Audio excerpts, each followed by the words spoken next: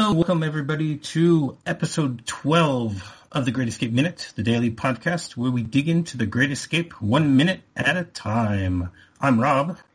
I'm Tom. And once again, joining us today is John of Dirty Harry Podcast. Welcome back, John. Hello, thank you guys for having me again. Well, we had such a fun time yesterday, we figured we'll have you one more day. We'll see how the rest of the week goes. We'll take it one day at a time. Probation, or I'll get cooler. Okay, thank you. I'll be good. We'll put you cooler in the cooler. So this episode 12, starts with continues with the conversation between Henley and Werner, and goes all the way till Hilt's taking a few steps back and putting in so that he's up against the barracks while he's looking out at the security fence. As we discussed yesterday, there's a whole conversation between Werner and Henley, where they're talking, where the conversation starts off at a point where Werner thinks that he needs to send Henley to the cooler, and then he finds out he's an American, and it's like, oh, now I want to be your best friend. For some reason, he believes that Americans should be friendlier with Germany than with Great Britain at that time. So I love the way that this minute starts, where Henley's response is enemy. What are you talking about? So he goes, oh, in the War of 1812, they burnt your capital down. Obviously, no, he says in 1812. He doesn't even say the War of 1812. He says in 1812. And the truth is, it happened in 1814. Would most Americans know that? Probably not. No. But it happened during the War of 1812. To say, most would be able to tell you it's the War of 1812, specifically when in that war, less so. Correct. As an American, was that Washington a cherry tree or something about packing up it's way after Washington, isn't it? Washington was already dead at that point. Yeah. It was Madison was in the White House at the time. Madison or Monroe? Madison. James Madison was in 1812. So they came and burned down the White House. We're not going to get political. We won't. No. Especially given recent events of the last few months. Especially considering neither of you live in the United States. I have an accent and I still get to vote. So, and I've been American longer than you. I like Werner's rationale for it being the truth, though. He's like, Garner says it's propaganda, and it's like, it's in the history books. And he goes, I read it. It's true. That's the definition of propaganda, my friend. Exactly. Well, but especially when you're dealing with Nazism, where they changed history. Well, but the question, to suit themselves. Right, but how old is Werner supposed to be? Because, I mean, I don't know. Early 20s? They call him a kid.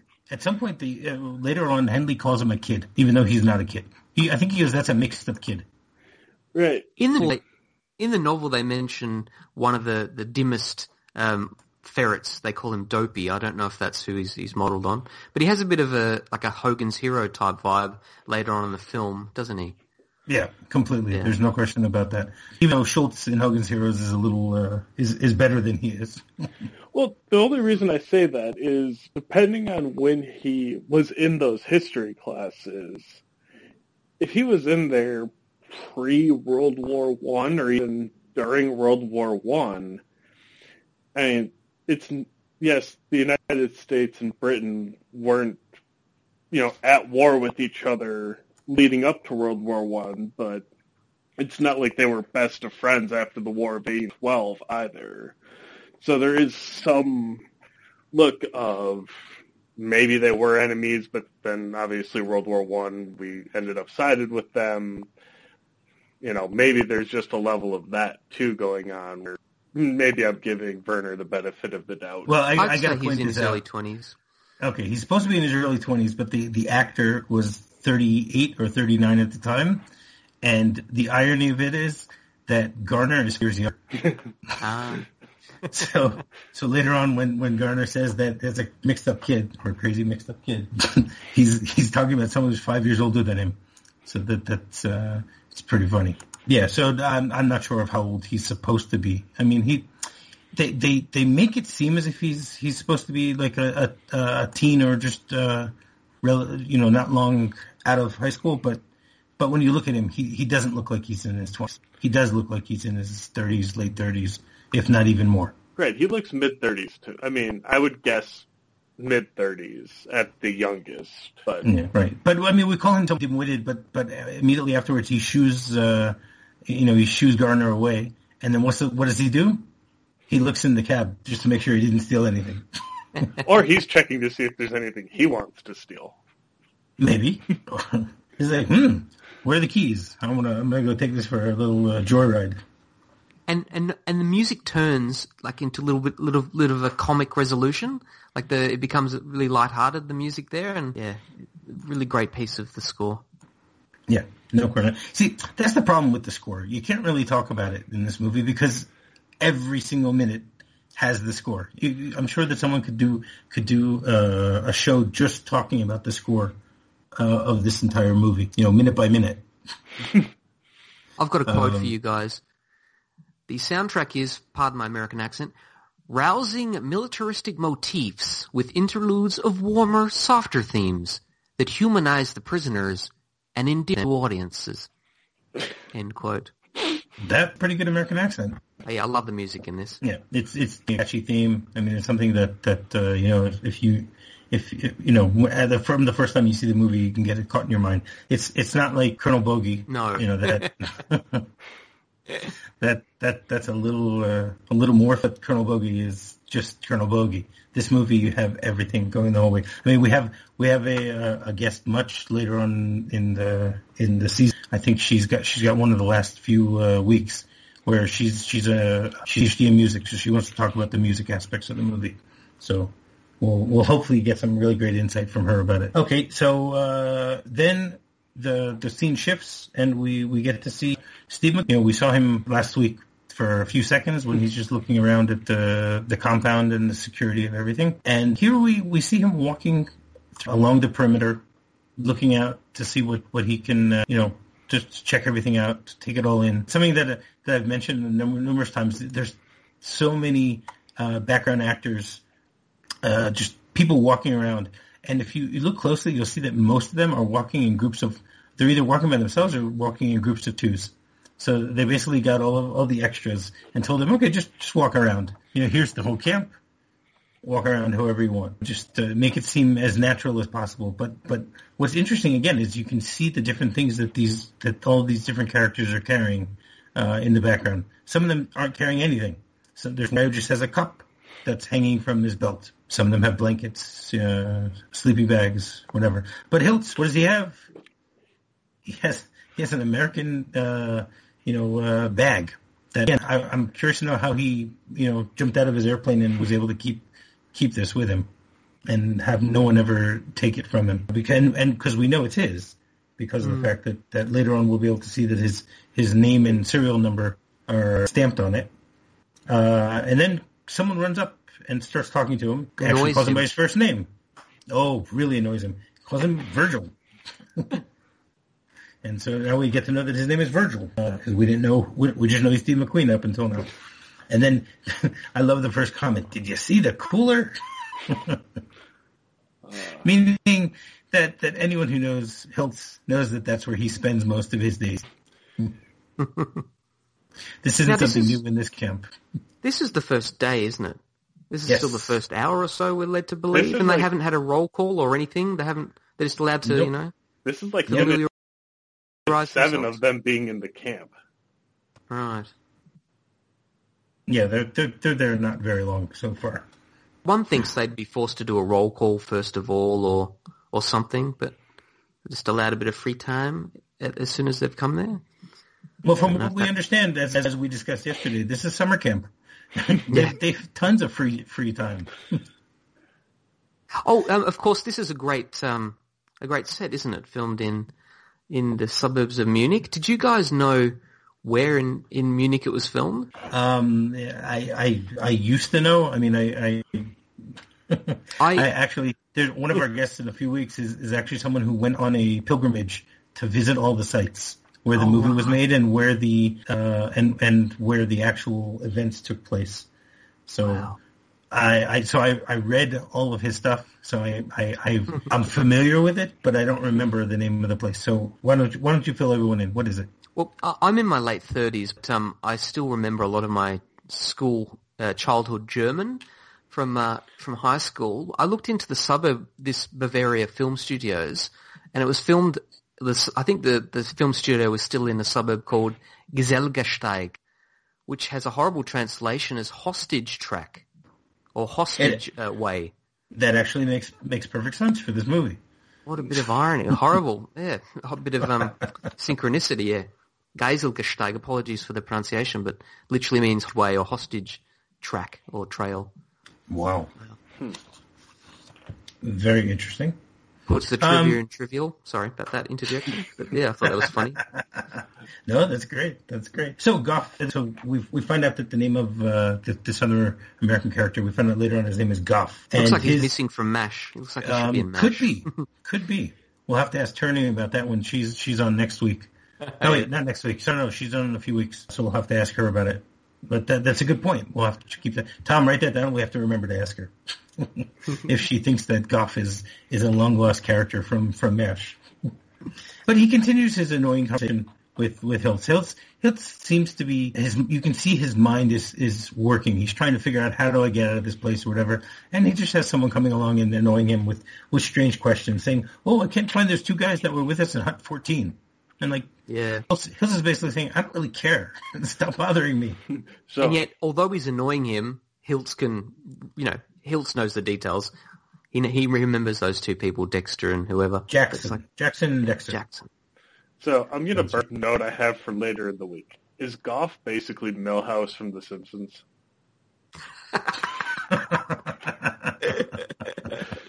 Could be. It's a very interesting point. It's very possible.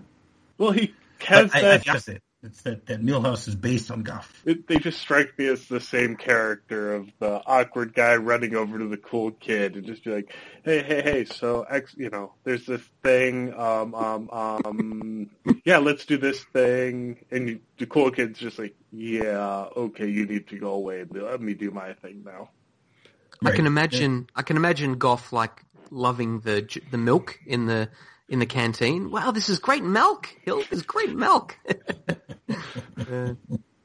No, but his next line, Goff's next line is great. It just accentuates the point that you guys just said. He says, I'm going to go see what else I can find. Again, he's in summer camp. His friends were in my bunk, last year that I didn't see. So let's try and see them again. So he makes it sound like he's more on an adventure than a prison, but maybe that's just his way of dealing with the fact that he's in a prison camp.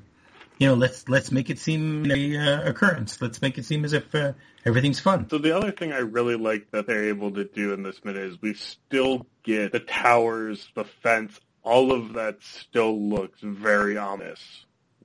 We get Hiltz, stopping once Goff runs away, he's checking everything out, and you see him looking up at the guard towers and the fence, and it's still, it looks imposing, and how do we get out of here? No, it's not how do we get out of here, it's how do I get out of here. That's the royal we. And when it has those close-ups of the goon boxes, the music, once again, I can't describe what the music does. It sounds like desert music. Sounds like it's from Lawrence of Arabia, like this imposing desert or this big obstacle they're going to face. It's very effective, those two shots of the goon boxes. Right. I mentioned this last week that I love the fact that then the guards are actually close to their guns. Yeah. So the guards are awesome. Everyone's been here 20 minutes, so I guess they can still try and guard the same way they've been guarding for the last few weeks while they were building them.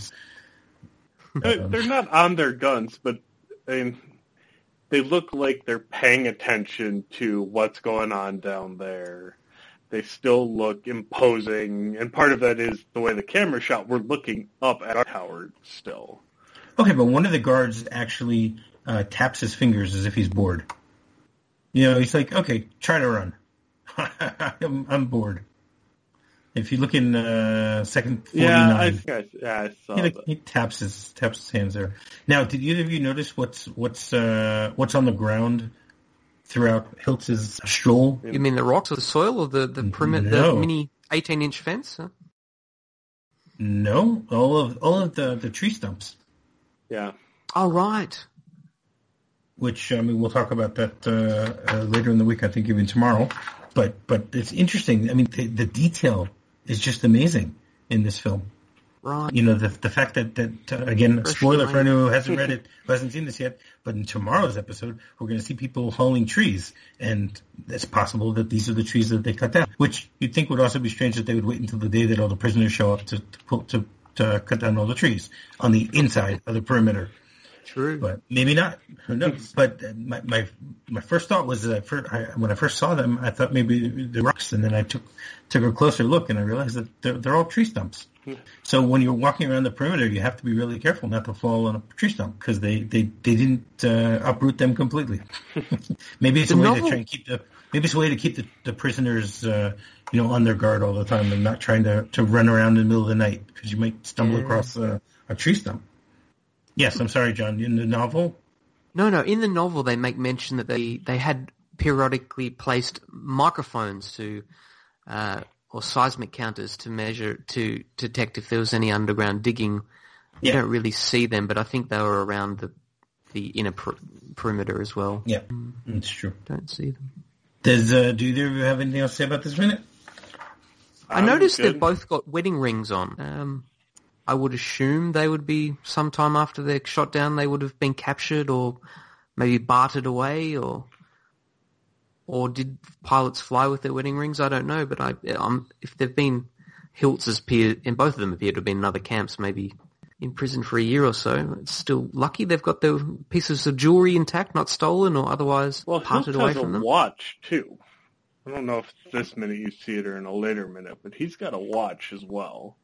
And I am still standing by that Steve McQueen didn't go to wardrobe, and this is just what he showed up on set wearing, and that's why he's nowhere even close to a uniform. All right. Do you have anything else for this day? Nope. No. All right. So, John, you want to give everyone your plugs? Please, everyone, if you like Dirty Harry, the 1971 classic Warner Brothers movie with Clint Eastwood, where he blows their head clean off. You can go to dirtyharryminute.com. Yeah. That's where all you right. can find us. Hope you're willing to come back again tomorrow. Very much, yes. Oh, this movie was edited by Ferris Webster, who later went on to edit a lot of Clint Eastwood movies of the 70s. So there's a tenuous link if you want to go to Dirty Harry Minute. There's a continuity with this film. Oh, wow. Did you mention it? Did you mention The Great Escape during those minutes? I did mention Ferris Webster. Yeah, I think so. I'm sure it came up. Okay. Great. He didn't edit Dirty Harry, though, so that's a shame. Can't have it all. All right. So anyone, if you want to touch, you can send us an email to thegreatminute@gmail.com. You can go to our website, thegreatescapeminute.com. You can find us on Twitter, GreatEscapeMXM. And you can also get in touch with us via Facebook group, The Cooler. You can also, please, we'd appreciate if you can go rate, review, and subscribe on any podcatcher that you may use. We'll see you again tomorrow. Ciao. Tally-ho. Tally-ho.